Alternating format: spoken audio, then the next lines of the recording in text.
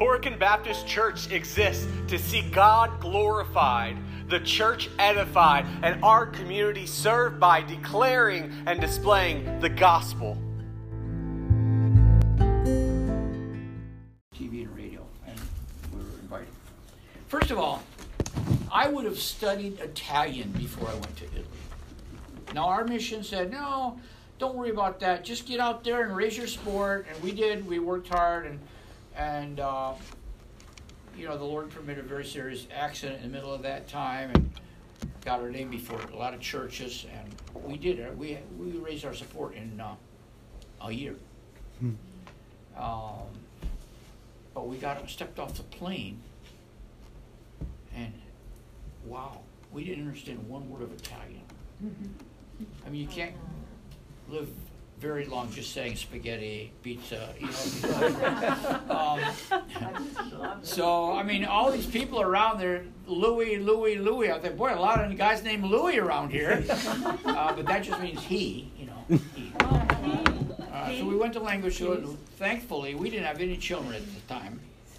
They called us the newlyweds, because it's just unbelievable in those times. Now it's a lot different, but to think of a young couple that wouldn't have any children right away, you know, they couldn't imagine that. So we had no children at the time, and we got to go to language school together. And when you walk in this place, after our first morning, we were a little late, as usual. We were a little late, and we go running in, we sit down, and we looked around, and the whole classroom, they were Japanese. We got in the wrong classroom. So as soon as the break came, we got out and found a real place. But you walk in the classroom, and the professor doesn't speak any English. He goes, la penna. And then he writes, la penna on the board. You write it down. And then la penna è blu. Well, we can figure that one out. And then he starts teaching us. We had to do a dictation. He would talk and we would write. And we were doing pretty well, except we'd always get behind. And we were working hard, but we'd always get behind. After the end of every line, we'd get behind. We couldn't keep up. So we said to our neighbors who were sitting next to us, they're from Yugoslavia, very brilliant in languages. We said, what's going on here? Why do we always get behind? Well, the professor was saying, as he was talking, he would say, lasciate una riga. And we'd be right, lasciare una riga. And they said, no, don't write that. All that means is leave a line.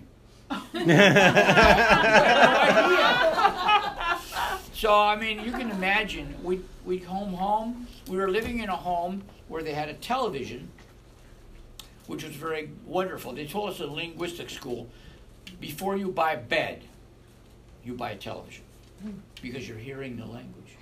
We would go home and we'd watch one of these old movies. They only had movie night once a week, Monday night. And we'd get on with the whole movie and we'd say, what was that about? We had no idea. But little by little, we'd hear a word, you know, and so we'd start learning. That's how we learned Italian. And God was so good. In 2 years, well, actually Rachel, because she's a brilliant one in the family, she got it in a year and a half. But in 2 years, we got a diploma to teach Italian.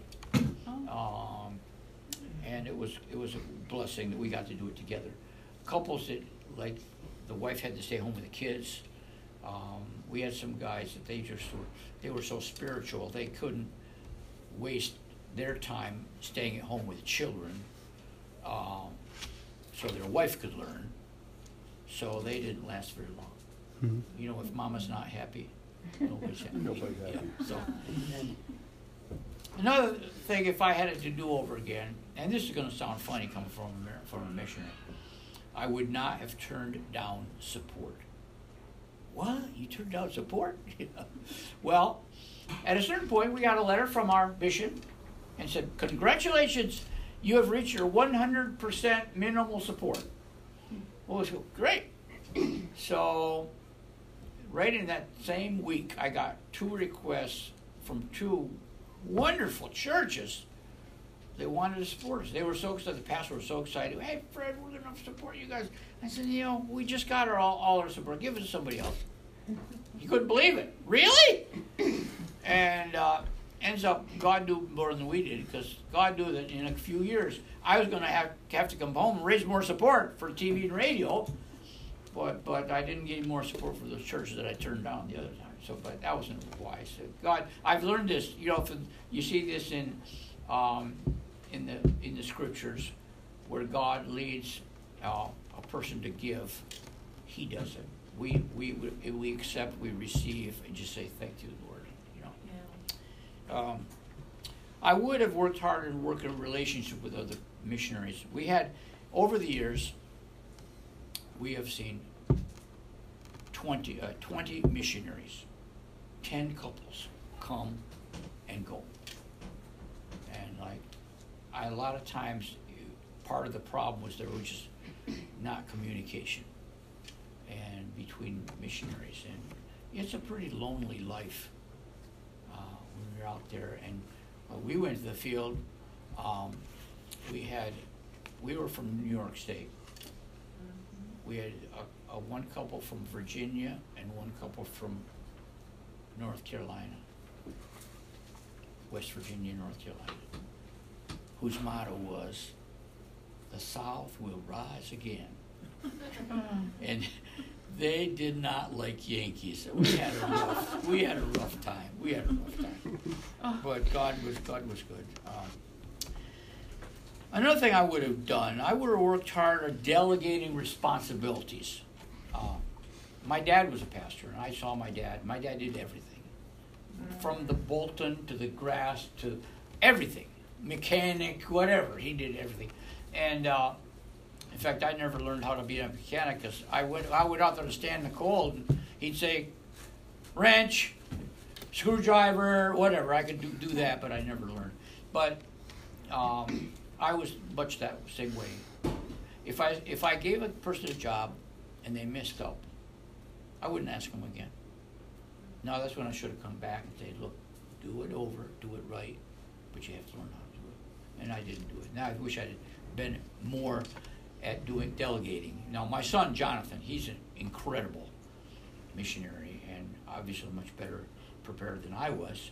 And that's one of his things, getting the people to do things. And we saw huge growth in our church the year we went home for furlough, and he came as a single guy and organized the church in our absence. So I would have done that. I think it would have been better if I delegated and let people mess up.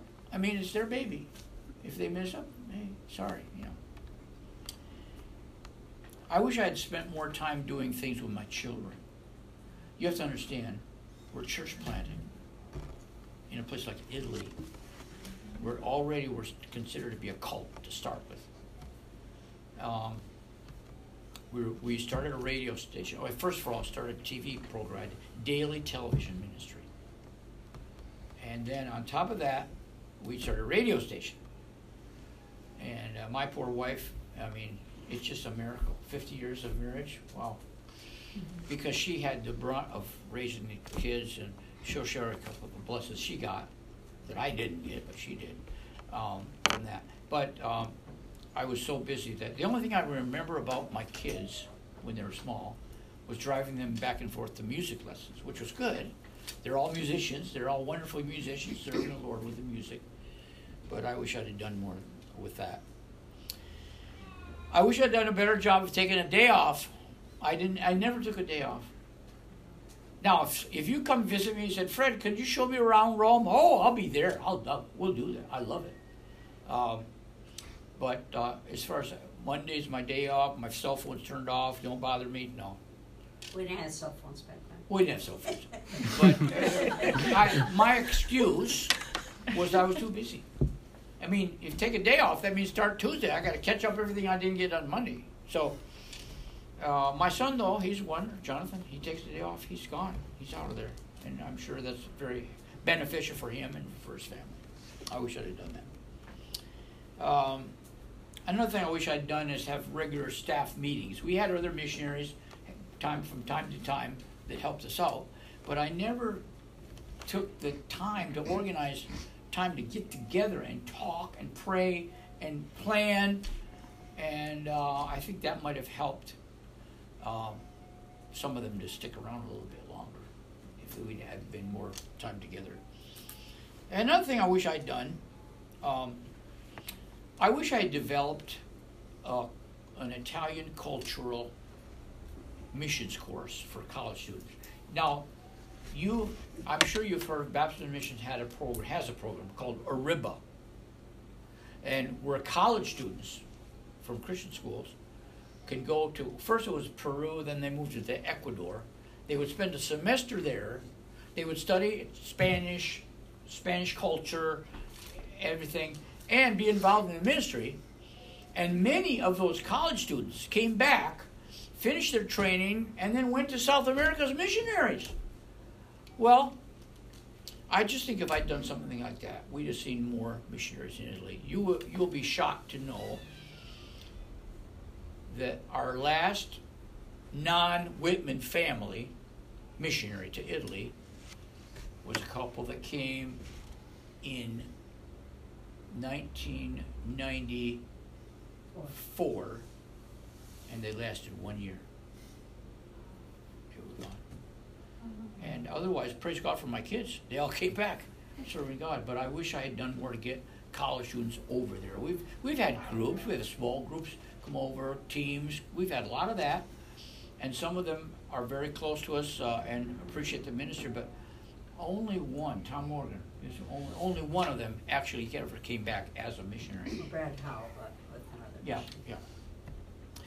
And that was things I wish I'd done better. Looking back on time, this time, God, and it went by so fast. Now you folks know that too.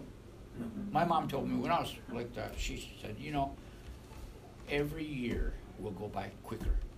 And that is so true. Well, what did I do well? And we praise God. He did some wonderful things. Speaking of the language, I began very early to read my Italian Bible for my devotions. Well, I was at a conference up in Germany, and there was a German Christian who spoke English wonderfully. And I said, how do you get to speak English so well? He says, if you want to speak Italian well, throw away your English Bible. Well, I didn't throw it away. I pull it off and dust it off for furlough, which puts me in a tough spot when I'm mixing words up. But I started reading. You'll see a gospel calendar on the table. In fact, I didn't open it up to today's date. I don't think, did you? No. Anyways, every day a verse of Scripture. We give out, this past year, we gave out 2,000 of them. And it's a little verse of Scripture, and on the back is a little explanation. And we give them out all over the place.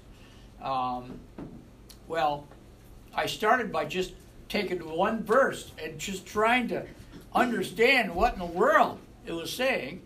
But then I got better and better, and I've read you'll see my Italian Bible over there. It's all marked up, and it's my second Bible. My first Bible, after 20 years, I lost. I was taking some TV tapes to a guy, and it was raining, and we're out in a parking lot, and I set my Bible on top of the car, got the books out, the tapes out to give to him, got back in the car, took off. That was on Saturday. I got up on Sunday to preach, and I said, I lost a friend that I've had for 20 years. And everybody said, wow, who was that? I said, my Bible. There's nothing like your Bible. I mean, any Bible is wonderful, but your Bible, the one you read, the one you write in. So I learned to read. I've probably read my Italian Bible through 40 times, at least 40 times in these years. Another thing we did, I saw this with my dad. Somebody knew my dad. He involved us kids in the ministry. When they would invite Dad to go speak, we would go along and do special music. And lo and behold, coming home after the special meetings, if they gave Dad, $30 for coming to preach, he'd give us kids money for helping him out. And I said, wow, we were part of that ministry. And so what we did that with our kids. From the time they could play 2 notes on their horns, practically, and our little church was no bigger than this. They'd be sitting up front playing the hymns. And our kids grew up knowing that the ministry was a family ministry. It wasn't dads. It wasn't moms. We were together in this. And I'm sure that had a lot to do with God eventually. We never thought it would happen. Couldn't imagine it would happen. But God bringing them all back to Italy. Now, one of our sons is a Christian businessman, and he's been at the church there. He's a deacon, he's the treasurer, and leads the worship. And we're all in crisis right now because he has accepted a position in New York City. And they will actually have left Italy before we get back. But it's been a joy to have the whole family serving God together. And it all started when they were small, learning to serve God. I tell them, you can do sports, but music you can do all your life for the Lord. Along that line, we did not allow sports. Oh, what time do I end, Pastor? Oh, you got half an hour? 10:45. Yeah. Good. We did not allow sports to interfere or replace church activities. And this grieves my heart.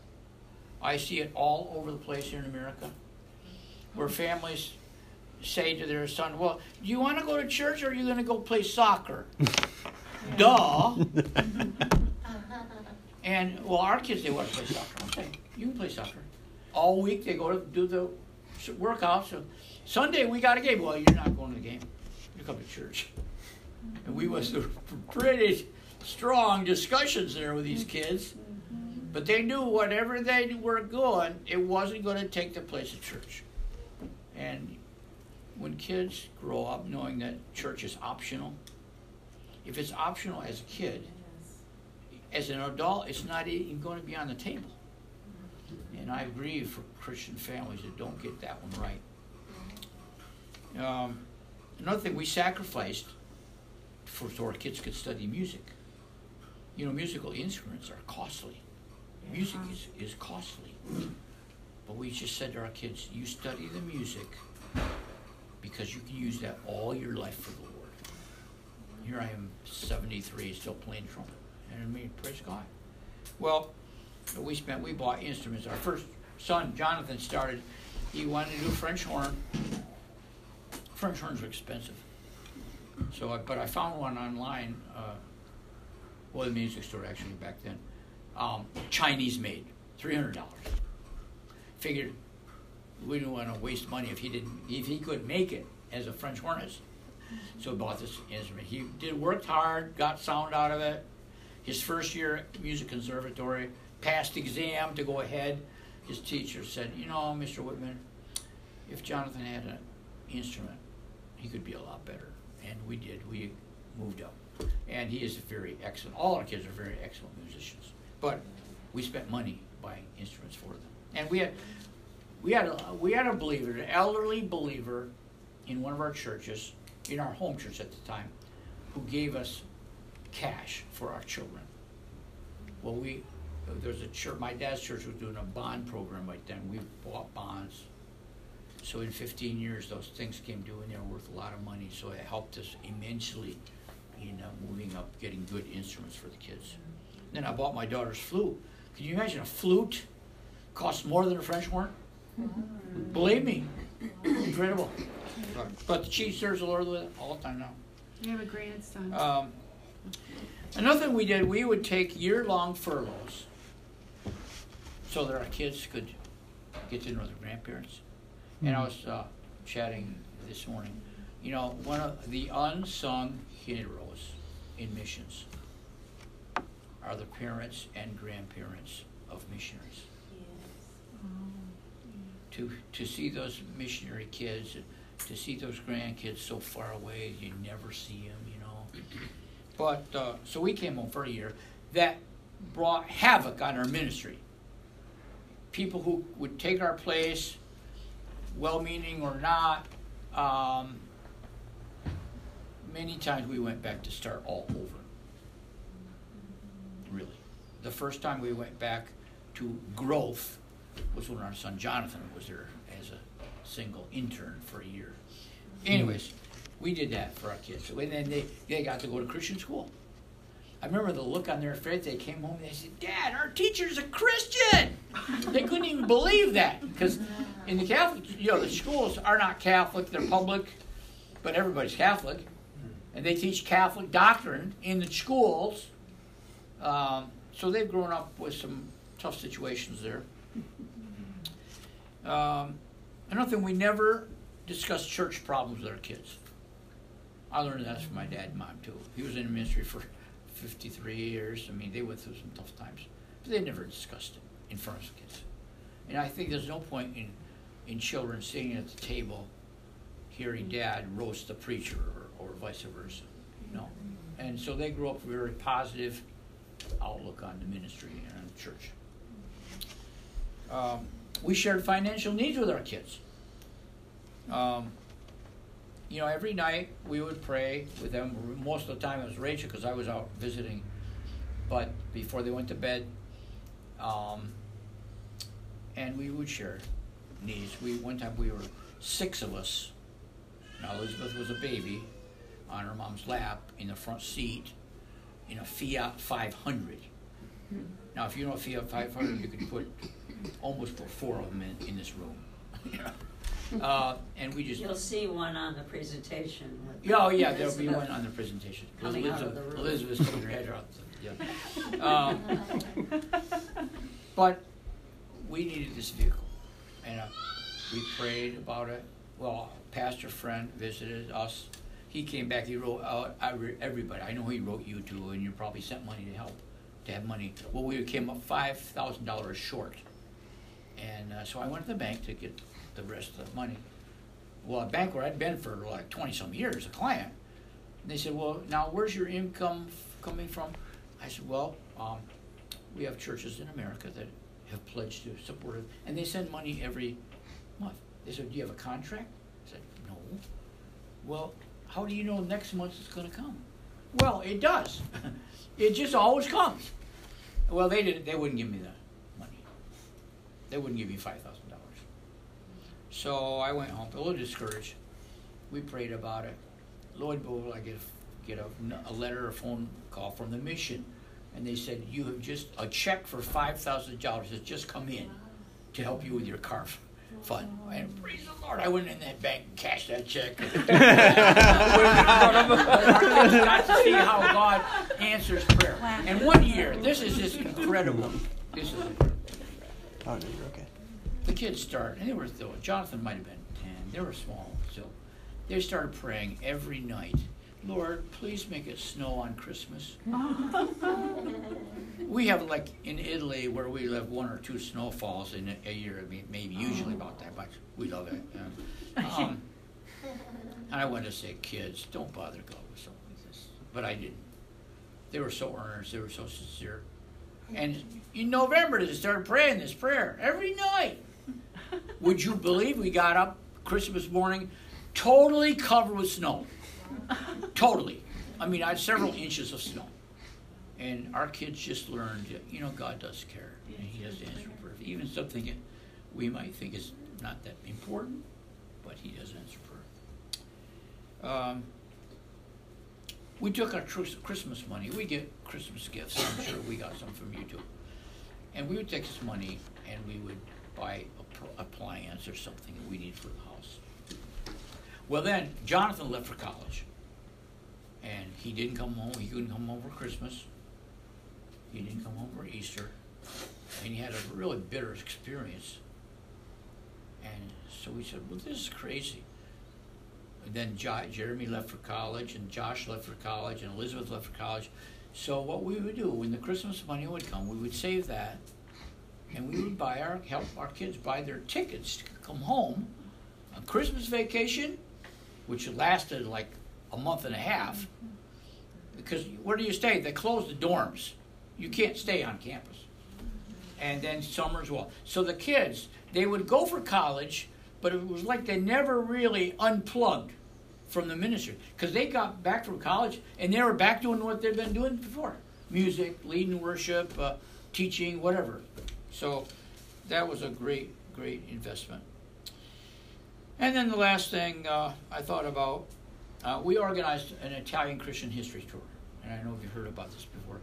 When I was in college, one of my most esteemed profs, Dr. Rembert Carter, and I after we went to the mission field, we began praying about how can we get American Christians to see the ministry in Italy. And after about 20 years, we came up with an idea. We called it the Italian Christian History Tour. And for about 12, the first one was 14 days. For 12 days, we show people Rome, Perugia. This year we go to Narni, which is where C.S. Lewis got Narnia from. Florence, Pisa, Tower of Pisa, the Waldensian Valley. You know, Italy had a Protestant movement 400 years before Martin Luther. They all got wiped out by the Catholic Church. But anyways, we go see where all that happened. And then we go to Trent, where the Council of Trent was held, where the Catholic Church came down on Martin Luther and Reformed doctrine. And then we go over to Venice, and all this with a Christian perspective. And then we get down to Pompeii and see the debauchery of that wicked city that God destroyed in 79 AD. So we started doing that. And the first tour was in 1997 or 1998. Dr. Carter led it. By the next tour, he was feeling ill and couldn't come. And by the third one, he was already with the Lord. Now, I've got some papers about it. We'll be doing our 7th one in October 2022. So you pray about that. If the thing that has excited us the most, and why I say it was really worth our effort, you know, we're showing people the Colosseum, the catacombs, the Vatican, St. Peter's, everything you can imagine, 3 days in Rome. And we get done with this whole tour, and I say, what was the most exciting thing you saw? And they say, your church. Because we spend a weekend in our church, a Sunday worshiping with Italian believers, and it's just a wonderful, wonderful time of fellowship. So we praise God for that. Rachel, I'd like you to talk about your role as a mom, missionary mom, and the joys that you have had along the way. I thank the Lord for this woman. She stuck with me all this time, and we have had some pretty rough times, really, in the ministry. Well, first of all, when I had my first date with Fred, he told me that if I wasn't interested in being a missionary, that we wouldn't go out again. I have married a very decisive man, which scared me to death. The second date that we ended up going out, because I said I was open to that. The second date, he told me that I was the one to go. He knew that I was the one to go to the mission field with them. Well, I ran for about a year because I'm very indecisive. I could not decide whether I was going to marry that man or not. And, but thank God that he led us together. When we went to Italy, I'm a little bit younger, so my ticket was a youth ticket, and I actually had a return ticket that cost less than his one way. So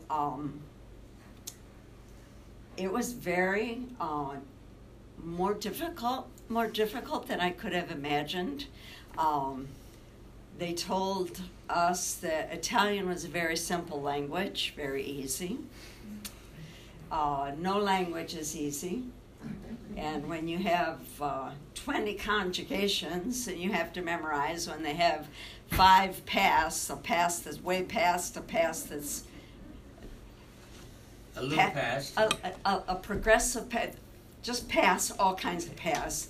And of course the Bible pass that we were to use, if you're telling, I was the Sunday school teacher for years, it was mostly my children and a couple others, but all had to be done in passato remoto, which was the past, and unless it was something that was moving along, and then that was the imperfecto. That was not easy. And I'm a little New Yorker from a little country place called West Clarksville. I was born in Cuba, New York, which is on the 86 route when you're going over there on 86. I called from college and cried every time I talked to my mother, because I was 4 hours away, So it was very hard, but you know what? When you are sure, and of this I was sure, that God had called me, and not just my husband, to be a missionary, never crossed my mind. I cried for the first 3 months. I did. Every time I see my kids, my sister's children and my parents' pictures, Fred finally took them away. He said, when you can look at them and I cry. Pray for your missionaries when they first go. It's not easy. But never crossed my mind to use that ticket and go home. Give up. You threatened me a couple times. No. He has a different memory. That's why he wrote it in the book, which I have to admit I have not read because I didn't want to fight about it because he remembers things differently. But I will read the last one because there's nothing I can do about it now. She's going to read this edition because there's a page about her parents. No. That didn't change anything. But praise God, he kept us there. And the preciousness of what my ministry has been, working with women and children, the families that began coming were children that basically had never been in church. So I got to teach them. I remember the Italian children are not very orderly. They're not disciplined. They let them pretty much rule, and it's gotten worse, as you can imagine, with modern times. I tried to teach them to say per favore, please, and grazie, thank you. And one of the little girls said, that's not Italian. No, that's just polite. But I got to teach children that never interrupted me to finish the story because they didn't know anything about the Bible. I got to teach women that had never read the Bible, and as you saw them come to the light of understanding, to find out that Jesus didn't have to be re-sacrificed on that altar in their church. And when they would start seeing it in the Bible, they would, when you tell them that really there's no place in the Bible that tells you to baptize and sprinkle a baby to wash away the original sin, and you show them in the Bible, and they were ready to accept that. I think I had, if I had to teach in an American church, I think I would find it hard because it was so precious to be able to reveal these truths and just see them, grasp them, and be saved and grow. One of our jobs is we need to work ourselves out of a job, as a missionary. And I trained a lady. I started preparing my Bible studies together with her. And then eventually I'd say, Donatella, would you share this part, what we talked about? And at first she asked me not to ask her that. She said, when I go to share, I feel prideful. And I feel like, and she did. She didn't share well at all. But she matured in the Lord, and she took over my teaching of the Bible study, and just flourished, and she's still flourishing today. Took her husband 23 years to come to the Lord, even though he came to church for probably 20 of those, at least, practically from the beginning. But there's some people think being a missionary is a huge sacrifice, but we are also very privileged. Our church is made up of first-generation Christians. And because Fred was so involved at the beginning, most of the time we didn't have co-workers. The only time would be when a missionary would come through come to the field to do language schools, so they couldn't be real involved. But Fred was in the local band. Fred did judo so he could meet men.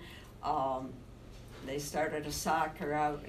He was gone a lot. So I had the privilege of being the one to share Christ with my children at night, particularly, or answer their questions. And just because you're raised in the mission field doesn't mean that you're a Christian. But praise God, each one of my children, little by little, God brought them to faith. And then you wonder, well, where on earth? We really didn't have a youth group. It was basically my children, a few others in those first. Well, Jonathan was in the first baptism, and that was after 10 years. We never imagined that we would have to sow the seed for so long before people would begin to be saved. But our children got saved fairly young. Actually, Jonathan got saved very young, and I really didn't want him to pray to be saved because I thought there's no way. But he kept asking me that time when I was alone with him, and I got all done presenting the gospel, and because I was saved, I actually got saved at Bible college because supposedly I was saved as a young child and got baptized only with no teaching whatsoever. I got baptized because my sister was getting baptized, who's today an agnostic. And so I didn't want Jonathan to pray, too young. He was 4. What can a 4-year-old understand about the gospel? And finally he goes, well, Mom, I can't do that now. Well, I go back over, do you really understand? And he prayed to be saved. And I really saw him change. His little prayers, bless Mommy and Daddy, and change. He was talking to God. And so I each of the children, none of them quite that young, but they all came to the Lord. And then I wondered, where will they find a mate? We live in Italy. We're very small amount of time in America. No believers in their school. So we prayed and God provided a godly mate for each of my children. Only God can do that. So many parents say, well, there's not, they really like this person. They're not a believer, but they come to church with them. And we felt that Scripture teaches that you are not to be unequally yoked. And guess what? When you get emotionally involved with a person, it's very hard to take that stand later and say, okay, I won't marry you because you're not a believer. And if they make a profession of faith, it's hard to tell if they really did it for true believing. So we had that conviction, and God provided each of our children. Our businessman's son married the only young girl in the youth group.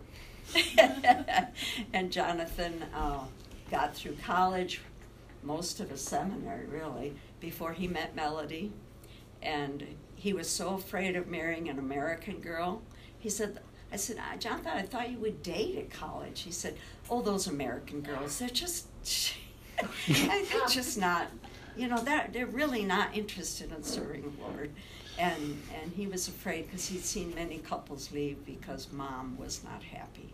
The American mom, even some of them that had husbands that were MKs in Italy. Mm-hmm. So he was very nervous about it.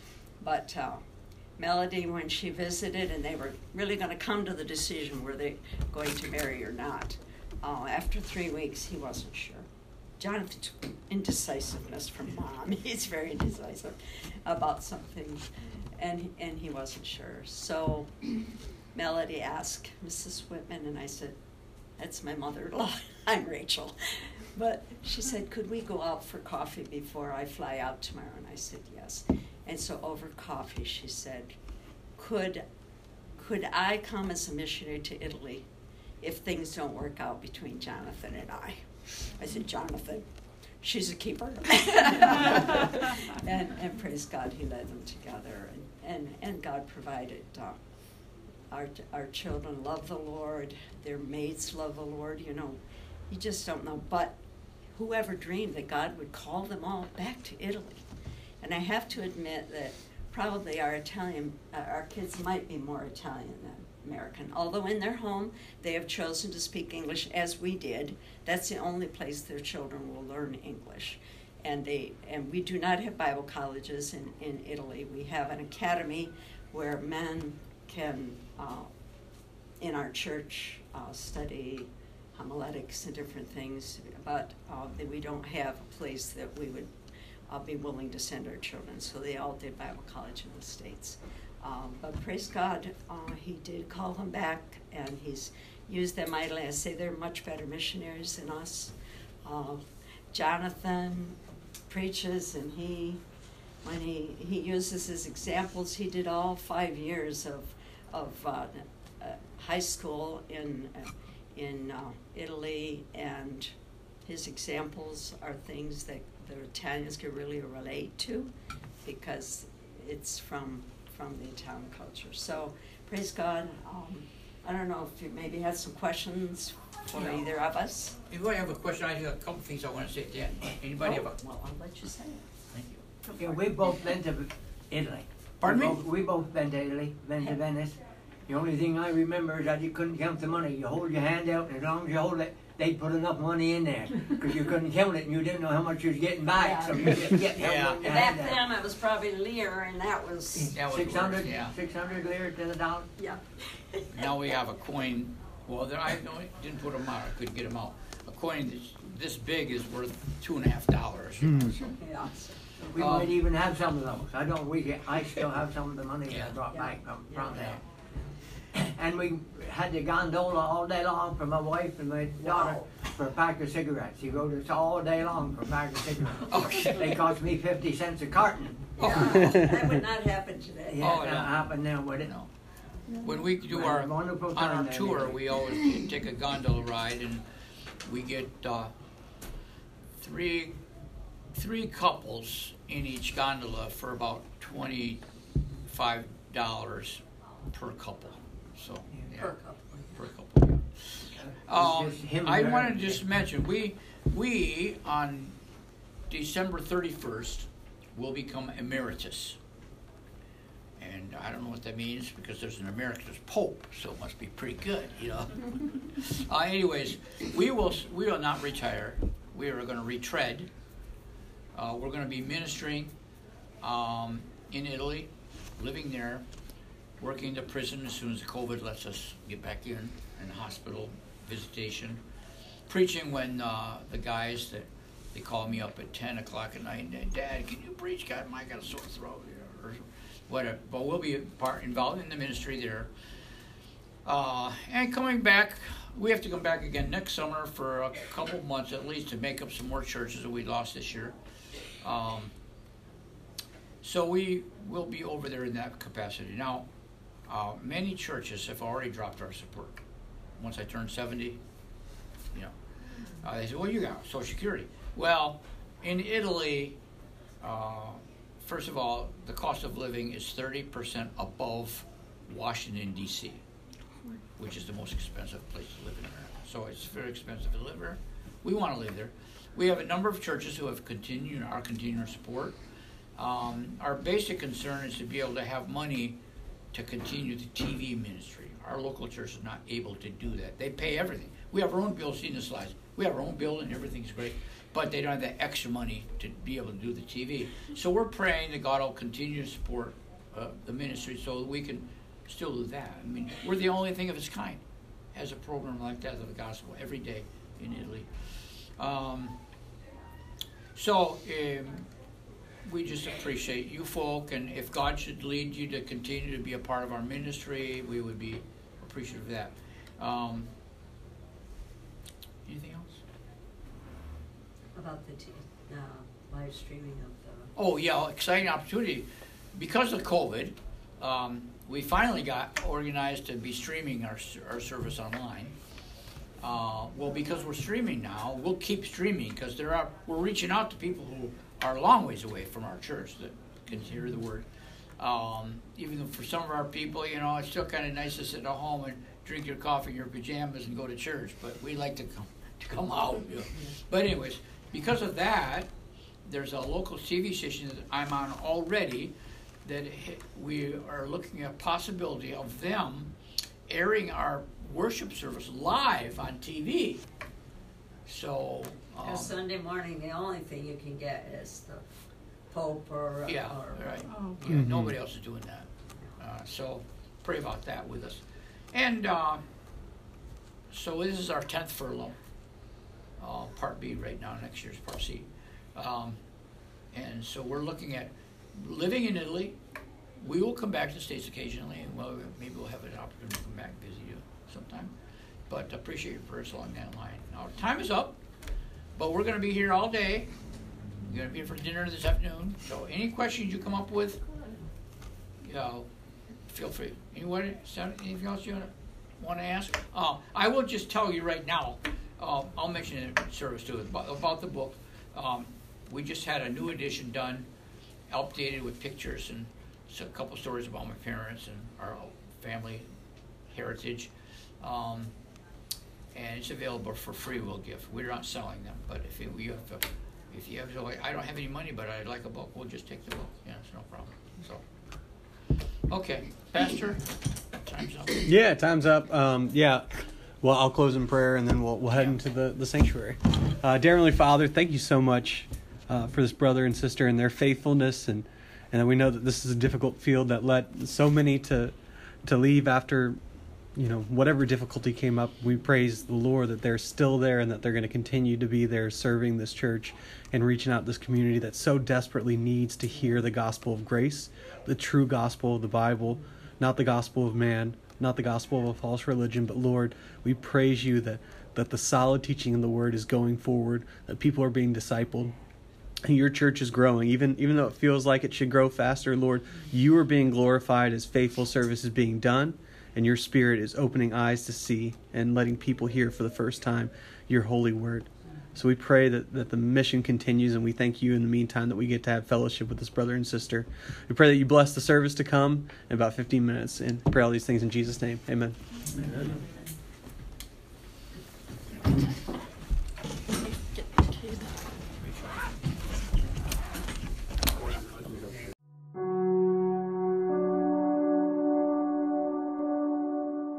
Hi, Taylor Callan, pastor of Horicon Baptist Church. Thank you so much for listening to this sermon.